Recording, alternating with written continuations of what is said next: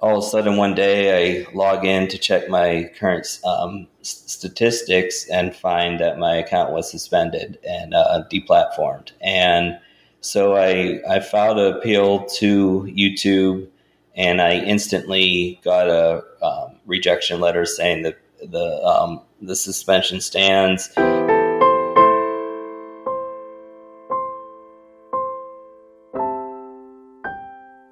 Elliott, welcome to the Rex Crim Show. We're going to be talking, I think, about non-offending minor-attracted people and trying to create some nuance, I think, about popular perceptions of pedophiles. I think we agreed to kind of speak off the cusp, but around the theme of censorship, mass reporting, and this idea of surviving stigma. So without further ado, could you introduce yourself and tell us a bit about your own podcast? Yes, thanks for having me. I actually recently listened to the one you did with PJ, and it's funny when he mentioned the episode he did with two fellow maps and an ally. That's actually my podcast. He did it with me, so it's kind of funny to hear him reference that. But yeah, my name's Elliott. I host a podcast called Maps Journey. It's about non-offending pedophiles. I tried to bring on fellow maps as well as researchers and psychologists in the field just to get the most accurate information out there, and also to help those who are just developing these attractions and not knowing where to turn. I want them to know that there is help out there and that you don't have to go in it alone. I've discussed various topics such as coming out, how to prevent grooming from happening, how to be resilient in dealing with your minor attraction, and other things such as that. Yeah, right on. I'm sort of infiltrating a bit of a community, it seems, and some interesting podcasts out there. Tell us about your own show. So yeah, like I said, it's a Maps Journey. It used to be hosted on YouTube, but got deplatformed recently. Well, actually a few months now. I know that's something we're going to talk about. So I tried to host it in a few other spots, but realized that if I wanted full control over whether or not it gets deleted, I should create my own domain name. So I created a website called mapsjourneypodcast.com. All the episodes are available on there. And so I started it soon after I joined the community 2.5 years ago. My friend Todd Nickerson, who many people know of in the community, and a fellow ally named Rusty. Rusty actually had the original idea for it, and his idea in general, he wanted to prove to people that minor attracted people are just like everyone else, that just because we have this attraction, we're not like some creeper in the woods. We actually share the same interests, commonality, and politics and stuff like that. So he generally wanted to just talk about those things, but our audience at the time was primarily other minor attracted people, so we really weren't reaching a huge audience. So we eventually switched to mostly talking about minor attraction related topics. And then once we did that, and once Rusty decided to leave the podcast, I actually changed the name to what it is now. It used to actually be called Journeys with Maps and Legends. And Todd stuck around for a while, but eventually I was the last man standing, so I had to decide whether or not to keep it going or end it, and I thought the message was too important to let go. So I just revamped it and started inviting anyone who wanted to come on. So I went from there. It's like I said, it's been going on for around 2.5 years now, even though I've been deplatformed a few times.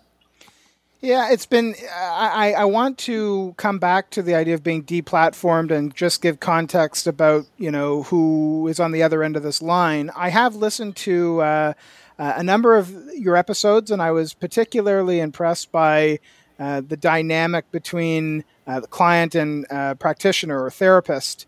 and you were sort of there to moderate. I mean, there's a lot of nuance in humanizing these perspectives, and I guess I want to ask you now about differentiating between popular perceptions of what a pedophile is and some of the other aspects of your life or the lives of people that you've encountered. Maybe you can help us understand some of the terminology that we can see on your website. Napophiles, for example, pedophiles, hebophiles, abiophiles. Yeah. So, excuse me. MAP, or minor attracted person, is an umbrella term. It's I think originally was developed by Before You Act, and it was to help distinguish the difference between pedophiles, which is prepubescent, hebophiles, which is early pubescence, and ephebophiles, that is post-pubescency, near adulthood.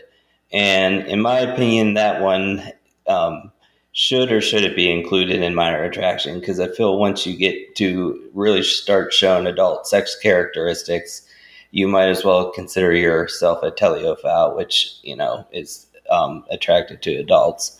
I myself consider myself a pedophile / hebephile because my general age of attraction is between 7 and 14. So that's why I tend to use minor attracted person or MAP more often than either of the terms, because I span the gamut in age. So. And what about gender? I'm sorry? I'm wondering about gender as well, or if you're disclosing, or if you're comfortable, maybe you can elucidate, AOA, the idea of exclusivity. Is that something that you're comfortable sharing a little bit about for listeners? Yeah, definitely, because I talk about it on my podcast as well. I'm primarily attracted to boys, but I'm also attracted to minor girls as well.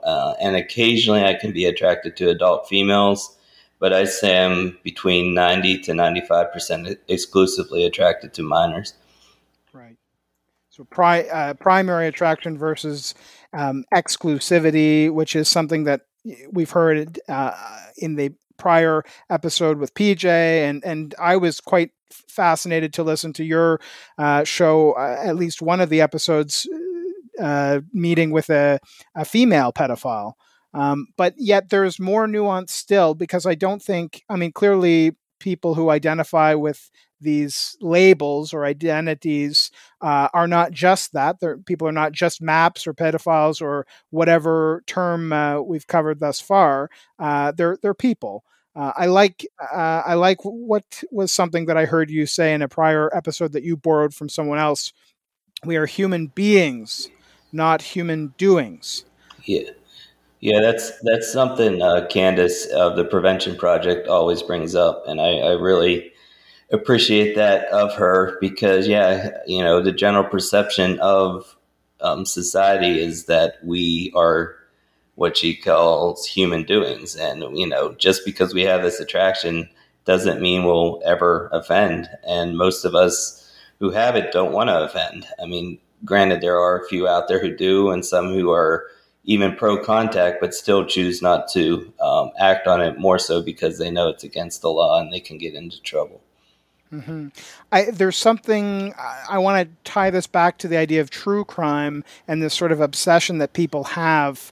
And coming to mind are things like To Catch a Predator and television shows that are just sensational. In your case, Elliott, we're talking about even more nuance, because I think you identify with things like age dysmorphia, and I wanted to ask about the difference between age dysmorphia in your mind and arrested development, where that comes into the conversation. Yeah, so I actually feel like I have both age dysphoria and arrested development.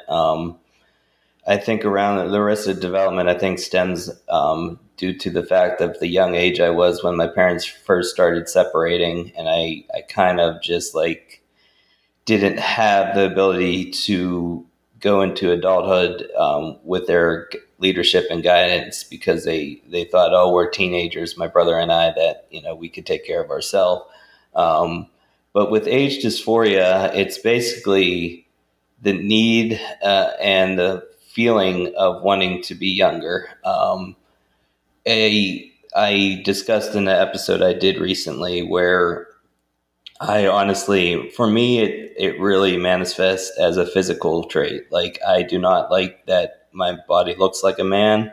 I would prefer it look like a boy. And a lot of times that's, what I'm actually attracted to when I see a boy is I'm more attracted to wanting to be that boy than there's any sexual attraction at all. There's, I imagine people listening are uncomfortable with this topic, as in, I like to just give clarity, as I did with PJ and when I'm having these types of conversations, because I think it's important to humanize this experience and to differentiate. Why is it important to hear stories of people in your situation from your perspective?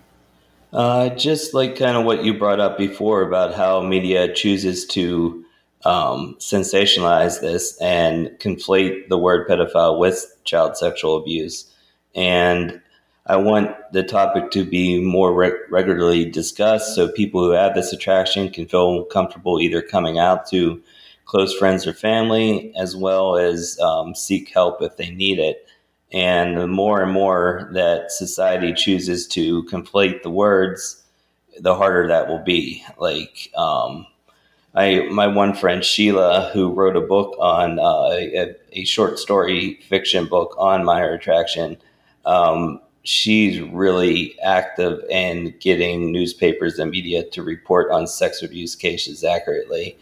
And I think that's very important work. And then I wish there were more and more shows that would accurately portray non-offending pedophiles. There have been a few recently, like some medical dramas that have tried to do it, but they still will either make the person either commit suicide or eventually fall to their attraction. And that's not true, in my opinion. If you are strong enough and have a good moral character, you know that you do not want to act on this attraction just because you have it. Before we go into some of the maybe barriers that you've experienced or the issues in what we might call surviving stigma, I wonder if you could share a bit more context about you as a person. I mean, you're not just these labels. Obviously, I'm not asking for your address or identifying info, but I wonder if you could, what are you comfortable sharing about how you live your life day to day? Sure. I mean, I'm a man in my 40s. I live in the United States. I go to work just like everyone else. I have good friends, both fellow minor attracted people, as well as what we like to refer to as normies. And I just live my life. I enjoy movies. I enjoy having thoughtful discussions on philosophy and religion and sometimes politics, but right now politics is a little too heated. And yeah, I mean, I'm just a normal guy. Most people, if they saw me on the street, would never know that I was minor attracted. I actually came up with this idea a while ago that I was going to start a short story or like a blog site where people who were minor attracted could list all their qualities and features that people know about them and then end it. But I'm also minor attracted, and now you truly know me. And that's like, I just want people to realize that we are more than our attraction. My one therapist actually helped me with that a lot. She said, yeah, I get to decide on how much my attraction affects my life. I'm in control of that. And just to be clear, then, maybe I'm being presumptuous, but I think I've heard in your prior episodes that you're either in therapy or you've worked in therapy. Is that true? Yeah, I've had two really good therapists and one really crappy one. And the really crappy one was in the beginning. It was soon after I came out to my immediate family, my brother and my parents. And it was a therapist my brother was seeing at the time, and she was actually trained in sex offender treatment. So she was comfortable talking to me, but the problem was because she was only trained in that, she treated me like a offender, even though I never did. And but then I stopped seeing her, and I didn't have any therapy for a few years. And then I found an amazing therapist in the city I was living at the time. It took a few months to feel comfortable coming out to her, but once I did, she really helped me a lot. And then I had to move back home, so I had to stop seeing her.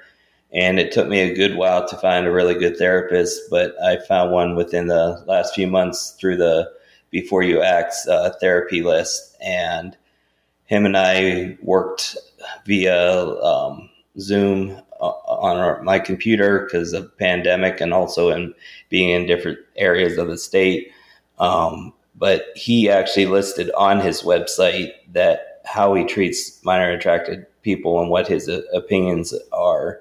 And that really helped me trust him from the beginning. So I felt like I could be open to him completely. And from what I gather, I think there's lists compiled of therapists who are available to help. And I think, linking to your website and others, as I've done, referring to the episode with PJ, there's just a growing amount of support out there for people that are looking for help. Or looking to sort of live a meaningful life with this plight, if we can call it that. Yeah. I want to draw attention to the fact. I'm glad that you said it outright. That you're not. It doesn't sound like you've ever been charged with a crime. You're not an offender in this sense, and I imagine that there hasn't been. Any maybe psychiatric intervention or anything like that. So I'm trying to just highlight the need to better understand nuance here in a population of people that exist in the world that identify in this way, but never come to be known about through law enforcement or through psychiatric intervention, except on their own accord in maybe working with a therapist. But otherwise, their voices are unheard. And this is an important caveat in my mind, because these are the type of people that we should probably be hearing from. I've weighed, heavily on in editorializing the Rex Crim Show, which gives voice to perspective of those who might be divergent from the mainstream. And I don't think it's, I'm not sure if I would describe myself as an ally per se. But I'm curious because there's some ambiguity about the line of what is right and wrong. So maybe you could talk a bit about your politics or morality and what, how you set rules for yourself or the ethics that you live by in keeping yourself safe and people around you safe, including youngsters. Sure. Yeah. I've mentioned this in a few of my own podcasts, as well as appearing on the Prevention podcast. I was brought up in a pretty strict conservative religious home. And for all the faults that it had for me, I feel like that it still did help me develop a very good, strong moral character, and knowing that I don't want to harm another individual, especially a child. I actually even get really upset when a child is being harmed on TV, either in the news or in a fiction, portrayal on a TV show or a movie. I, for whatever reason, have this attraction. I don't know if I was born with it or it was caused by something else, but I choose every day that I do not want to act on it because I know the harm that it could bring to a child. And I've never considered myself at a risk. I've been a mentor to a few children over the years, and I've never felt like I was ever going to cross the line. And my one cousin who I was a mentor to, still to even this day, when we get together, he's in his mid-20s now. He always brings up those times when I used to hang out with him and how much that meant to him in his life. So I knew I did the right thing. And I'm glad that was the outcome and not him having to constantly relive something that I did to him. I never wanted to take away his innocence. Can you describe this attraction? Help me understand. I mean, you've alluded to, an age orientation, 7 to 14 years, primarily boys, sometimes girls, primarily to youngsters, but not exclusively, and sometimes to, sounds like adult women. I imagine is that a graduating scale? Help unfold this, what your unique attraction looks like. What is it that grinds your gears, so to speak? Yeah. So actually, there's one other thing that some psychologists bring up when dealing with minor attraction. And on top of it being an age-oriented attraction, some people refer to it as a body type. And I feel for me that really plays into factor, because there are times when my attraction, I could be attracted to someone younger than 7 or older than 14, but it's mostly because that person looks younger, than, especially in the older age bracket, than what they are. Or if they are younger, they look, it's weird to say, but older than what they actually are. So I feel body type really plays for me a huge factor. And I think that plays into what we were talking about before with my dysphoria, where I find certain body types attractive just because I want that body type and I wish my body looked like theirs. As with the adult female attraction, I mostly am attracted to the person and not their bodies. I don't really find adult female body types attractive at all. But the two age-appropriate girlfriends I've had in my life, I fell in love with the person and their character and their soul. And that is what was able to keep us together. We did try a sexual, relationship with each other, but I don't know how it was for them, but I never really found it satisfying at all. Yeah, it was fascinating to hear you talk about. I can imagine, if I'm trying to put myself in a minor attracted person's shoes, I can appreciate why they would seek a body type, as you say, and then perhaps want hair removal or to have a certain look. But it was really interesting to hear you describe that for yourself. I think. Just unfold this still a little more about the age dysphoria. It's that, help me understand this. I'll try the best I can. I'm still really, figuring it out myself. I actually didn't even figure out the terminology of it till I joined the community. But yeah, I in one of the episodes I did on dysphoria, I discussed how there are certain times when I have to quote unquote adult for a long time, where it really plays on me, where my mind slips back into being a child. And I just want to be treated like a child. I want to be taken care of as a child. And during those times, I do tend to want to get rid of my body hair. And I pretty much try to get rid of any body hair that's not visible to the public, so I'm not questioned out on the street why I don't have hair on certain areas that most men do. And the only issue with that is, unless I could afford laser hair removal, the hair always grows back, and it's too much to maintain. So I eventually allow it to grow back, and that's normally when I'm coming out of the stage where I feel the need to return to an age that I want to be. And for me, the age that I tend to always go back to is around 12 or 13.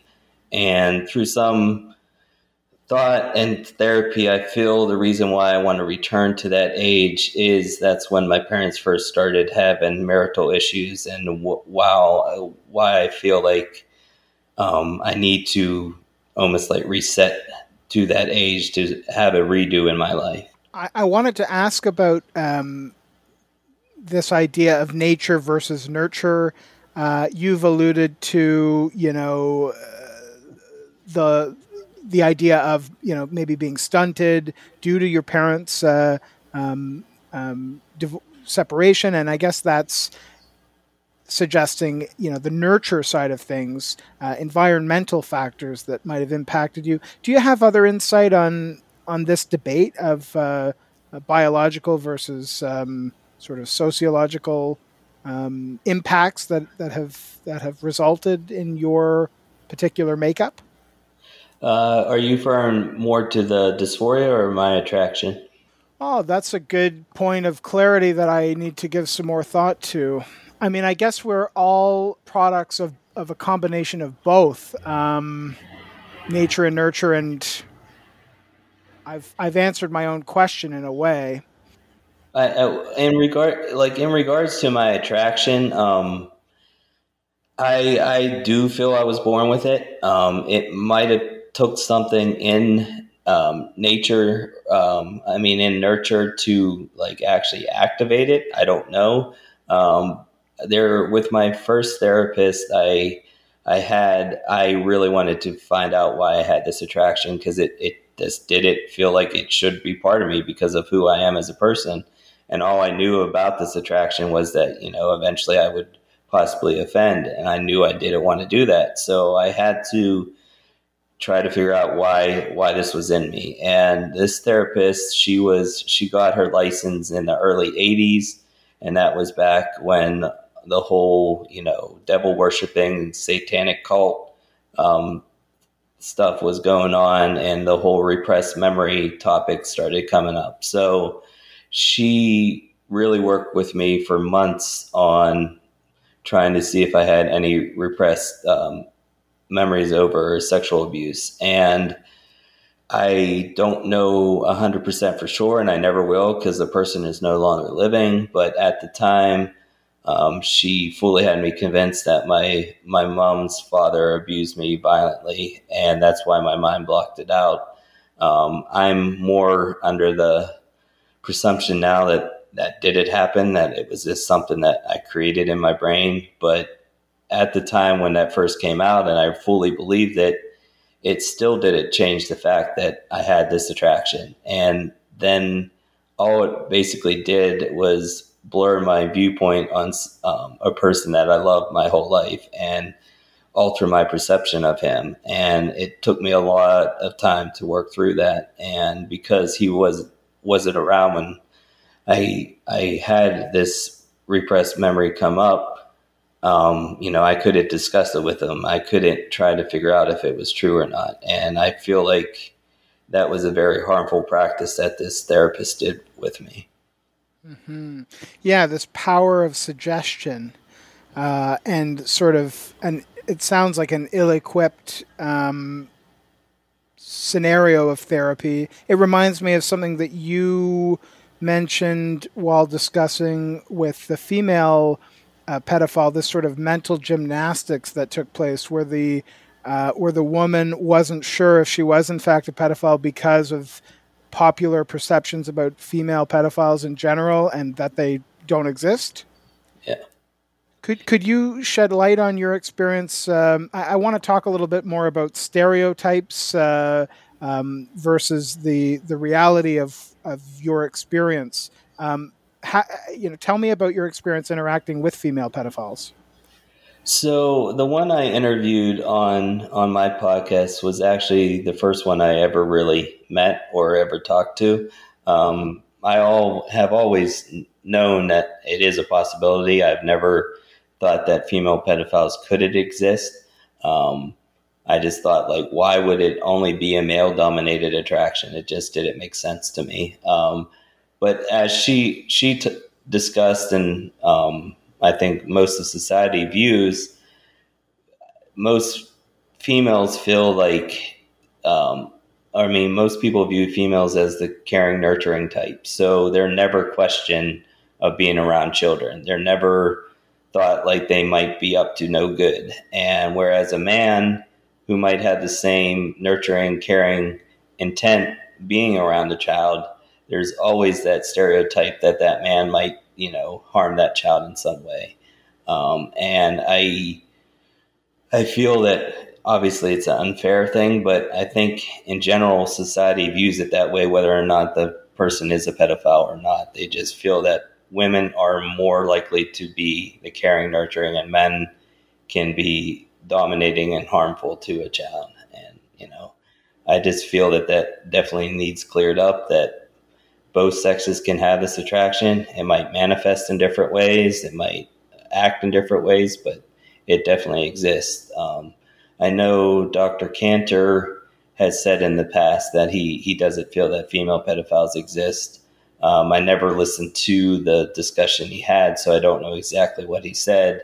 But I just feel that he needs to, for being the prominent person who brought light to this subject, I feel like he needs to go back to the drawing board in some way. Yeah, I really liked the line of questioning. You were thinking out loud, and you've better solidified this idea. I suspect that it probably is, there is some prejudice and bias on account of cultural norms and values with respect to how males and females are viewed, and indeed, women or the traditional, female is sort of seen as a maternal caregiver, etc. Whereas there's more risk associated with men being kind of predatory, etc. So that is definitely a fascinating topic, and I wonder if there's bias in the limited scientific studies, or just popular understanding of this sexuality, or I think we'll say sexuality because disorder is far too loaded. Do you want to weigh in on your perspective of the Diagnostic and Statistical Manual, for example? Sure, yeah. I definitely view it as a sexuality. I feel it manifests the same way. Like, I started feeling this attraction in my early teens, just like anyone develops their sexual orientation to either males or females. I honestly think it actually may have manifested sooner when I was younger. There's a few instances where, to me, they look like it could have been a minor attracted instance, but because of how young I was, I didn't view it in a sexual way, so I obviously didn't process it that way. But yeah, I definitely feel it is an orientation. But given that this whole thing of trying to get people to understand us better is in its infancy, I feel that we shouldn't get messed up like on words. Like, I feel like if someone wants to call it an orientation, fine. If someone wants to call it a disorder, that's fine with me as well. I myself feel that eventually it will be determined that it is an orientation, and that hopefully society can accept that. Mm-hmm. I'm just thinking of some research that I've seen by Michael Cito, who has suggested in academic papers that it is an age orientation. So maybe I'll recall to put a link, or just refer people to the episode with PJ, where I think I put a link about both Dr. James Cantor and Dr. Michael Cito's work. But there's more than just the scientific exploration of this. There's the experiential. And that's why I think it's important to hear about perspectives like you, Elliott. So where do we go from here? I want to ask about how you negotiate the idea of fantasy versus your actuality. Maybe you can shed light on past experiences or past relationships where you've had to negotiate for yourself interpersonally the difference between right and wrong. So anytime that I start having fantasies toward children, it always just stays in that fantasy mode. I've never felt that by fantasizing about a child I see out in public that I was ever at risk of harming that child, or that if someone there's a child in my immediate circle that I'm attracted to, even if I'm having sexual fantasies about them, I know that it's just a fantasy. I know it's something that I have to live out inside my head and potentially fulfill alone. And when I was with my age-appropriate female relationships, the first one it was in high school, and that whole finding out who you are in high school type of thing, and also the risk of being caught because you're not technically supposed to be together in that way, I think actually kind of heightened that, where I find that if I am in a situation where I am in an adult relationship, I find that the only way I can really be aroused and have a fulfilling reaction is if there is a risk element to it. And I don't know if you would call that a fetish or what, but it's something that develops for me. And it's really the only way I can find adult relationships satisfying.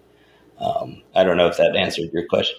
Explain the risk element. What do you mean by that? So the risk more so is in being caught, like almost not so much like public exposure, because obviously it's easy to get caught that way, but that there's always a danger element of someone walking in or catching you in the act of having sex. With an adult partner. Yes, definitely. Right, I see. Okay, so the naughtiness, so to speak, of maybe even being in public spaces, or a risky situation where you ought not to be engaging in sex, but maybe you are. That's something that resonates with you. Yeah, and I mean, I don't have a lot of experience with it, so I don't know if it's something that will always be there for me, or eventually it will dissipate if I ever got in a serious relationship with an adult again. But I know in my previous two experiences that is definitely what heightened the experience for me. And is that something that you've experienced, or is that sort of in the realm of fantasy? With adult females, it's been in reality, but with minor attraction, there's it's always remained in fantasy. Right. So, and can you confirm or shed a bit of light on, like, have you ever had a sexual relationship with a youngster or a minor in the past, or is that something you're comfortable disclosing? Yeah, I've never had any relationship with a child at all. Not even someone who says 17, which in a lot of states that's still considered a minor. But no, I've never had a relationship. I've even if I'm attracted to the child that I'm close to, I've never wanted to cross that line. In reality, I mean, I might have had a fantasy about it, but I've never wanted to take that risk of harming a child's psyche. I just feel that is a total selfish thing to do. You recognize the harm that could come to yourself, certainly, but also to the young person. If you did act in that way, and at the age of 40 something, I mean, it sounds like you've more or less gained some mastery over this formula, or this model of the world for yourself. Oh, definitely. As I said before, this started developing in my teens. And as with a lot of us who that happens to, you just feel, oh, so I'm attracted to a few years younger than me, that I might either be gay or this is just a weird phase I'll grow out of. But when you start getting older and the age stays the same, then that's when realization kicks in and you have to choose what to do with it. And back when I came to that realization, the internet was basically in its infancy of accurate resources out there. And so I basically had to do it on my own. I never thought there was a possibility I could ever come out to anyone close to me. I thought this was something that I was just going to have to deal with the rest of my life. I didn't ever think I could discuss it with a therapist because I knew of mandatory reporting laws, and I didn't know if they thought that my thoughts were enough to report me. So I dealt with this in secret, and it was a living hell. I mean, and that's why I'm so happy there's so many resources out there right now, especially the one that's geared toward teens that the Moore Center created, the Help Wanted Prevention Program. I feel that like if I could have stumbled across that as a 13, 14-year-old boy, that would have done so much to help me deal with this. And, it's a living hell dealing with this alone. And that's why I want to get information out there. So both therapists, researchers, everyone, and especially, the young minor attracted people out there know that there's hope. Picking up on this point of the need to conduct more research, I just want to reiterate this idea of a non-forensic, non-criminal population. It seems like people, that have sort of gone through their lifespan where the sex drive has become diminished later in life, past whatever the age, past 50s or whatever. I mean, this seems like a target audience. Or a target population to be doing research on people that identify as minor attracted, that claim to have never done harm, that are now past their sort of risky period, if you can say that. I think this would make for some fascinating research, but obviously there's huge limitations to accessing such a population and and validating what they're saying. But it's still necessary to hear of their experiences, much like we're doing with you today, Elliott, and much like the resources that you're suggesting help in preventing harm being done to others. I think that's a central aspect to our conversation is harm, perceived or actual. And so you have a lot more to lose than to gain. In your case, you're ostensibly living a good life. Just highlight some of the good things aside from the podcast that you're maintaining that you have to lose in acting out that would cause harm. Oh, obviously, first and foremost, friends and family. My mother, brother, father, and an aunt and uncle and cousin know. And the only ones who are comfortable talking to me and dealing with it, even if it's not a primary discussion point, are my mother and my one cousin. And that is why I've never thought about ever coming out to anyone else. I don't want to lose those relationships. And if I ever acted on my attraction, that definitely would cause me to lose those relationships. And, in society, I would lose the chance to have, a good, well-paying job, just not to be viewed as like a sick individual because of the public registry. People could search my name up and basically like make my life a living hell. I have a friend who was convicted of a non-contact offense.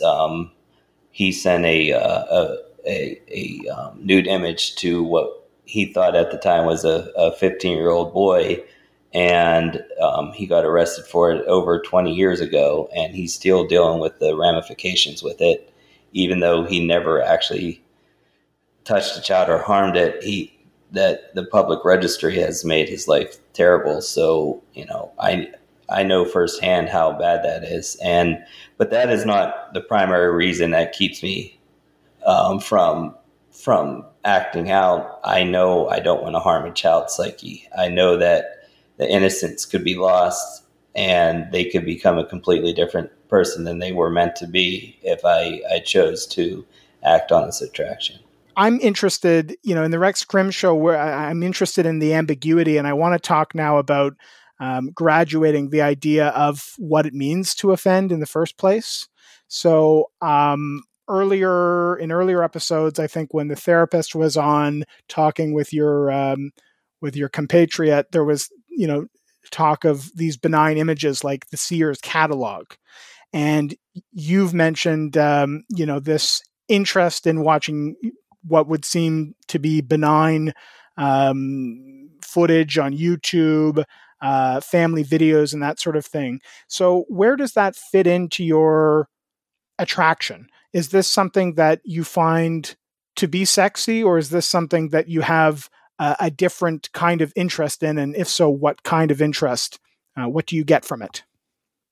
With the YouTube families, I definitely find it more in lines with, I feel, my dysphoria more so than my sexual attraction. On the few channels I watch, I am, physically attracted to some of the boys within the family. But as I discussed on my topic, my podcast, I think more what it is for me is that when I'm watching those videos, I get to become part of that person's family. I get to become another sibling or an uncle or someone like that. And I think for me, that primarily plays into a fantasy of returning to be younger more so than wanting to sexually act out with the images or the video I'm seeing on screen. There are instances where there's certain things like Instagram and modeling sites or something like that where children are made to look more adult than they actually are, that they're actually being posed not sexually but just in a suggestive manner. And I don't know if that is the actual intent of the photographer or if that's just the way my brain and other minor attracted people interpret it. But those types of things are things that are still legal, but also can play into the sexual fantasy aspects of our life. So, I mean, forgive me, this might be crude and no obligation to answer, but if you're sort of fantasizing about being part of this family, I mean, is this something that you would be masturbating to, for example, or help me understand? Not with the YouTube families. Those I normally just watch just for the enjoyment of fulfilling that need of wanting to be young again. That's why a lot of my fellow minor attracted people can't understand why I watch those things or watch Disney shows or stuff like that. Even with them might be attracted to some of the kids that appear in those things, they can't sit through the cheesiness and the silliness of family life or the corniness of a Disney show. And so they don't understand how I can. And so that's why I feel with those, that's definitely plays more into the dysphoria and wanting to be younger. With some of the other images on Instagram or something like that, it does sometimes bring me to arousal. I, not all the time do anything with that, but yeah. I'm trying to sort of hash out here, the difference between actual harm and the idea of thought crimes.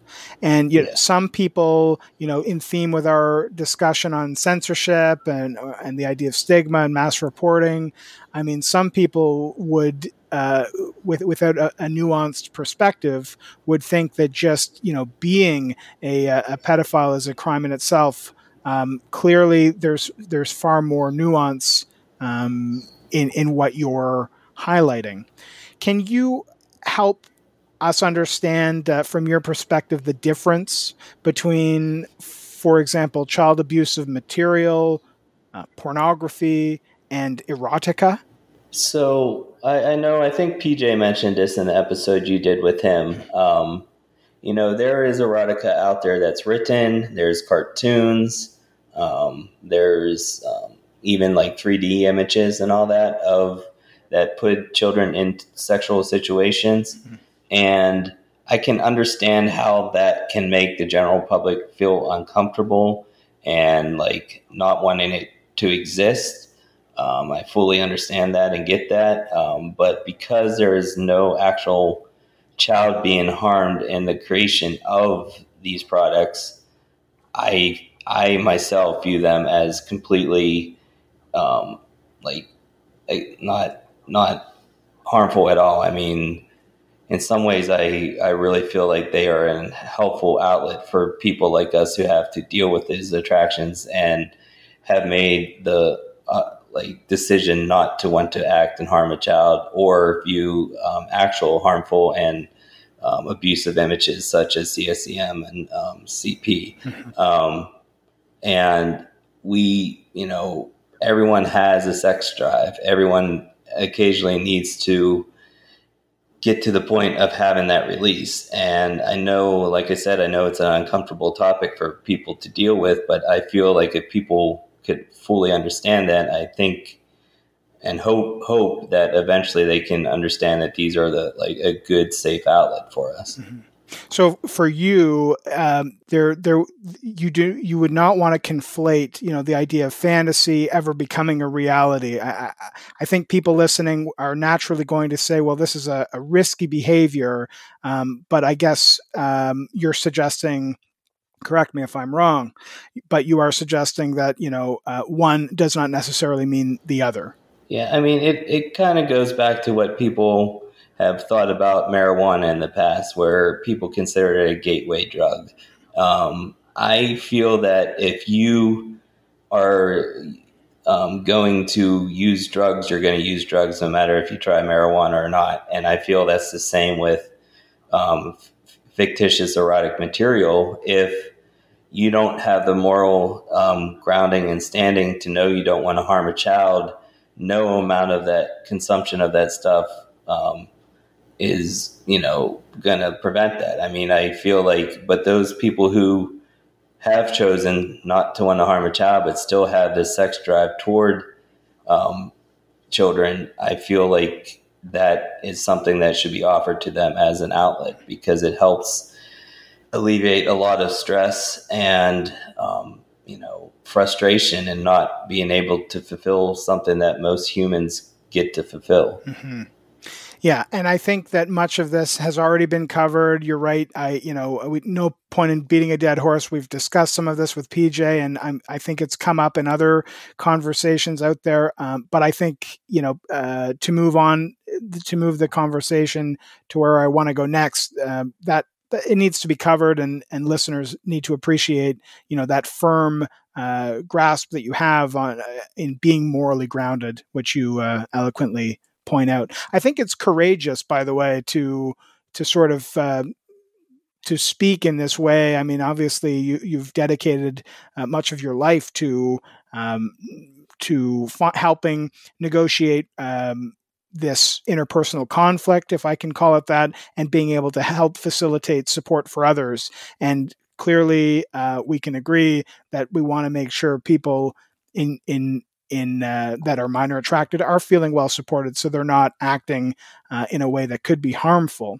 So now I want to turn, if it's okay, to the idea of barriers and how you've negotiated. You referred to coming out earlier. What's at stake here? I asked the same question to PJ. I want you to shed a bit of light on how it is that you go about, strategies for living a meaningful and healthy life dedicated to not offending or causing harm. So if I get your question right, you want to know how I make the decision of whether or not to tell someone, or I want to know what it was like negotiating with a therapist, for example, when you go to a therapist and I think some of what you do in your work on your website, at least the MAPS Journey podcast, you're educating therapists. What was it like for you or what stories have you heard about therapists, that are concerned about mandatory reporting, for example? Unfold this and help listeners understand what can be done to support folks in your position. Yeah. So with my first therapist, like I said, she was trained in sex offender treatment. So, when I first went to start seeing her, she basically did that treatment with me. She was trying to teach me proper boundaries and is feeling sympathy toward the victim. But given the fact that I've never had a victim and I know boundaries, it was pretty unhelpful, and we wasted a lot of time and money doing that. I feel for most therapists, what they need to hear is the main thing that minor attracted people deal with is shame and stigma and the feeling of unworthiness. And I know therapists are trained in dealing with those issues with people who deal with them for other reasons. So if a minor attracted person comes in and actually feels brave enough to admit to their attraction, first you got to obviously take the safe route and feel how they feel about if they want to offend or what. But once you determine the factor that they're not at risk of offending, mostly deal with the day-to-day drama and that they deal with. Like for me, shame was a huge part for the longest time. I hated the fact that I had this. I when I was out in public, I would try to avoid being around kids. I would try to not look at them in any way. If one was walking down the street toward me, I would cross to the other side. And I was constantly making myself feel like, a terrible person. And the therapist that I had after the first one, the one who made me realize that my attraction was only a part of me, she's the one who really helped me deal with that shame and that stigma. And also, during that time, my brother really started having issues of wanting to talk to me and be around me. And so she really helped me dealing with that separation from a family member and how to process that and how to respect their viewpoints. And, the main thing, I think most therapists think if a minor attracted person comes into they have to help prevent them from offending, and they don't know how to do that all the time. And at least in my experiences, that's not the case. And that's not the case with some of my other friends that I've discussed this topic with. And I just feel that therapists just realize that we're human beings just like everyone else. We deal with depression, suicidal thoughts. You just have to help them out the way you were trained, and only deal with the minor attraction if that person decides to bring it up, and to be open to hearing what they have to say without potentially feeling disgust toward it, even if you do inside your head. Mm-hmm. Describe what stigma means to you. So stigma is something I've dealt with, especially since I've decided to put my voice out there and be heard. In creating this podcast and going on the prevention podcast, I've constantly been associated with offenders, and I've not been even given a chance to actually let people hear my story. They've automatically assumed that I'm trying to lower the age of consent and trying to, make sex with minors legal, which is definitely not what I'm trying to do. Most people do not want to hear that. They shut their ears off because it's too uncomfortable for them to deal with. And it's led to a lot of issues in dealing with people just mass reporting me and getting my YouTube channel deplatformed. And to me, that's more harmful than good. You got to be able and open to hear this. The motto of my podcast is listening is understanding. And, without that, you're just going to remain ignorant, and the stigma is going to continue for this population forever. Yeah, I think there's a lesson to be said about tolerance and the idea of free speech as well. I mean, my bias and my prejudice is that I would far rather tolerate speech that I don't like than to be dictated to what, is allowed to be said or what's not allowed to be said. Hence, your comment on censorship. What is describe this mass reporting and experiences you've had with being canceled or shut down? Yeah, so I mean, I first experienced it on Twitter. I had an account on Twitter ever since I joined the community, and I would get into heated discussions with what I like to referred to as antis or trolls. And it was basically talking in an echo chamber. I wasn't reaching them, but I still did it on the fact that maybe someone else reading my tweets would hear it and, actually see that I was trying to help prevent child abuse more than anything. But in doing so on Twitter, they have had a relationship with minor attracted people over the years, where at first they kicked everyone off, and then a lot of researchers like Dr. Cito and Dr. Cantor wrote a long letter to them to allow us on there, which they did for a while. But any little thing could get you mass reported and get your account suspended for no reason. So once my account was fully suspended, I decided not to even bother trying to create another one.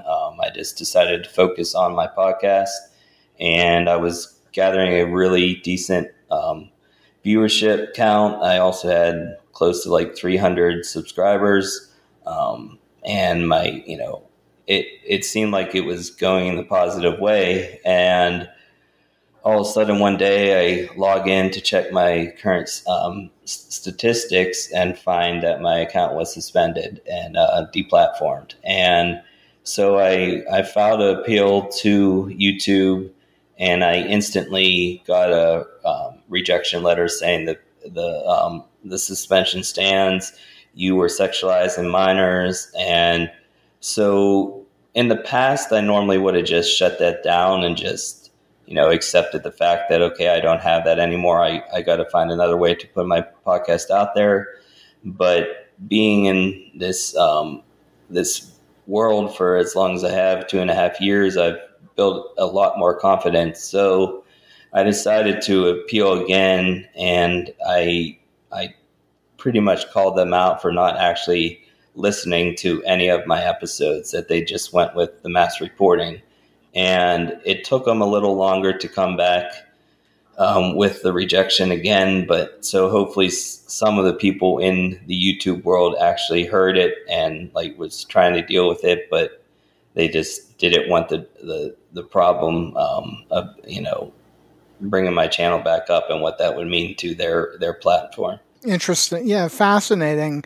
That once upon a time, the law of the land is what would govern how you would conduct yourself.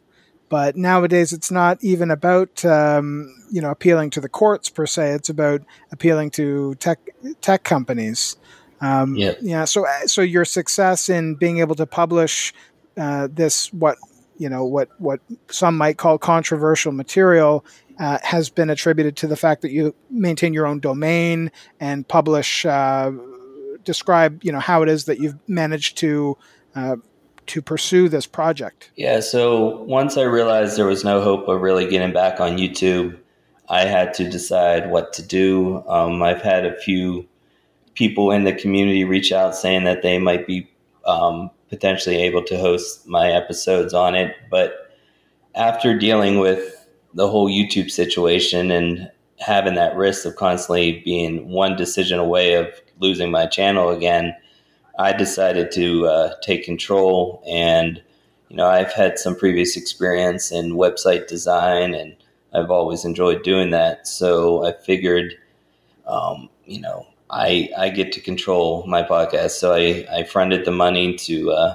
host the domain and, registered a domain name. And I also have created a blog site as well for people to, it's written by Maps for Maps. And there's also a few allies that have written some pieces as well. And that's actually linked on my podcast site. Folks can check that out, and I'll link your show, with your permission, I'll link mapsjourneypodcast.com in my show notes so people can find it over there. Sure, definitely. I'm happy to have you do that. Yeah. I want more and more people to hear it. I want the information to get out there. I want to hear a little bit more about, obviously there's a lot to lose in your case, we spoke briefly offline about, the fact that you use a pseudonym, obviously. Well, I say it's obvious, but I want you to share, what's at stake and what measures do you take to maintain safety and security for yourself? Well, yeah. Elliott is definitely a pseudonym. I've been using it since I've joined the community. It's a name that actually means something to me, and that's why I picked it. But for security reasons, I obviously don't give my information regularly out to people. On my website, I have a contact form instead of my actual email address, so I can weed out the trolls contacting me for stupid reasons. Mm-hmm. It's difficult to know whether or not I'm fully keeping myself safe, but I don't regularly give my information out to anyone who contacts me. It takes a while to build that trust before I actually reveal identifying information. And what was the motivation? Or, I mean, you've been gracious with your time and courageous coming on speaking about your experiences. You have a lot more to lose than to gain. Some could say in sort of coming out in the way that you are. Why risk it? Because I feel it's important. Like I said throughout this episode, the more accurate information that gets out there, the better chances that less and less children get abused. That's why the prevention project is called that. It's called the primary prevention. It's to stop the abuse from happening. We're such a reactionary society anymore, and we're all looking into punishment and stuff like that. But if you're doing that, you're still allowing a child to be harmed. And I don't want that. I want people to not ever go down that route. And so I take the risk of putting my voice out there and letting people hear my message. Because I feel if I alter my voice in any way or whatever like that, that would kind of take away from what I'm trying to get across. That it would it would probably have people's opinion that I was still trying to hide something if I altered my voice. Mm-hmm. Yeah, I mean, there's an evident degree of authenticity, and you strike me as a genuine person with caring interests. But obviously the need to maintain some precautions, like using a pseudonym, for example. I guess I'm wondering about, trolling and some of the, I mean, the internet can be a terrible place for, hiding behind screens and saying hurtful things.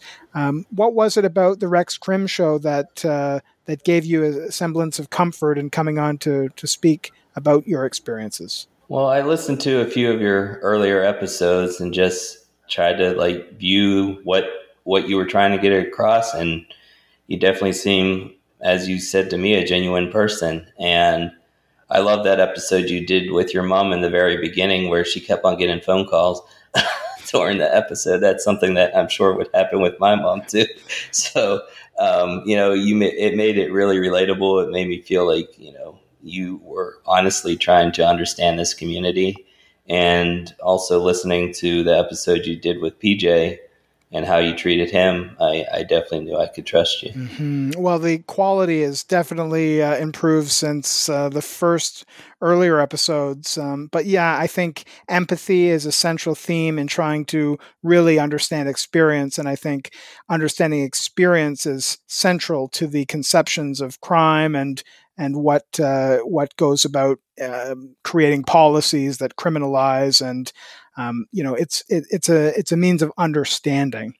So one of the things that really shed light on for me on one of your episodes was this exercise that you described about using your non-dominant hand to write a letter to yourself.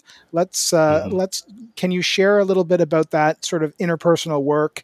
Describe that exercise. Yeah, so it was in a book that was written by John Bradshaw, I believe his name is, and it's about finding your inner child and finding the person that was harmed or hurt. And so I started reading the book, and it got to this one point where he wanted you to do this exercise where you had your inner child write a letter to your adult self using your non-dominant hands, so you could feel how frustrating it is for a child to be heard and to be understood. And during the exercise, while I was doing it, I was looking at myself in a window at night, and the window made my reflection very distorted. And it was really powerful for me because it really showed to me that I am both people. I am my adult Elliott and my child boy Elliott at the same time. And I got to listen and understand both parts of me if I'm going to live a healthy life. Yeah. And so the exercise involved using your non-dominant hand to write a letter to yourself, so to speak. Yeah. Finish that thought. I just was saying it is really frustrating to write with the hand you don't normally use. It's just, you don't know how to form words, and it's crazy what it is. Like you don't realize how unconscious it is to use your dominant hand. There's something to be said about integration here. You're describing, integrating these two compartmentalized selves as a whole. And in a way, the conversation that we're having in public is about integrating divergent perspectives, to make it humane and normal. And so, I think the trouble is for folks that aren't able to work towards that integration. I think that's what leads to authenticity and being genuine, integration, and that involves interpersonal work. And I just love that exercise that you described. So I'll try to link information about John Bradshaw or look into that myself. I want to conclude with any insights you can share or any advice for folks that might be struggling, that need help. What pitch can you make, and where would you point for help for folks that might be struggling with their own orientation or their own being? Well, first and foremost, using my contact form on my website for my podcast, anyone who is struggling can feel free to contact me. I have a name field on that, but feel free to use whatever name you want. But the more like resources like out there, there's verped.org, there's Before You Act, therapist list, there's the Global Prevention Project has a weekly call that's actually, it's not a one-on-one therapy session. It's actually a group session where you're with other MAPS discussion, different topics. It's also psychoeducational, so they help you out in dealing with healthy sexuality and various topics like that. There's the MAP Support Club, which is a chat room for minor attracted people, and what's nice about that is they allow teenagers in there, whereas VERPED doesn't. And there's also that help wanted prevention program that the Moore Center created. Right on. I will do my best to link as many of those resources as I can, all committed to non-offending and looking to support folks to live, I guess, integrated lives, that are that's committed to well-being as opposed to wrongdoing and harm that can come from acting out. So I want to thank you, Elliott. I wonder what direction you can give in going forward. I was thinking it would be really interesting to interview therapists again, or to have some researchers on the show. Maybe you can help make a link for me and and point me in the direction of folks that might be willing to give an interview on the professional side of helping to counsel and conduct research on this topic. Sure, definitely. Yeah, offline, I can definitely send you an email to some people I feel would be willing to talk to you. Some might be easier to get on as others due to their schedule being crazy. But one other resource that I wanted to list that I forgot is ASAP International. That's the Association for Sexual Abuse Prevention. They also have a therapist list as well.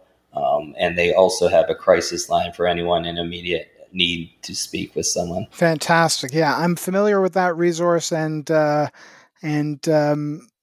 think there's more to be said on this topic. So we'll be in touch about where we can go further in explicating this social dilemma. So I want to give you the final word, and I just want to send my sincere gratitude for you taking the time, Elliott. Well, thank you. I'm glad there are more and more people out here who are willing to hear what it's actually like to have this attraction and not instantly shut us down. I have my own podcast where bring therapists and researchers on, and I've been on the prevention podcast, but those are all mental health related. So it's nice to have another avenue to discuss these topics with your show.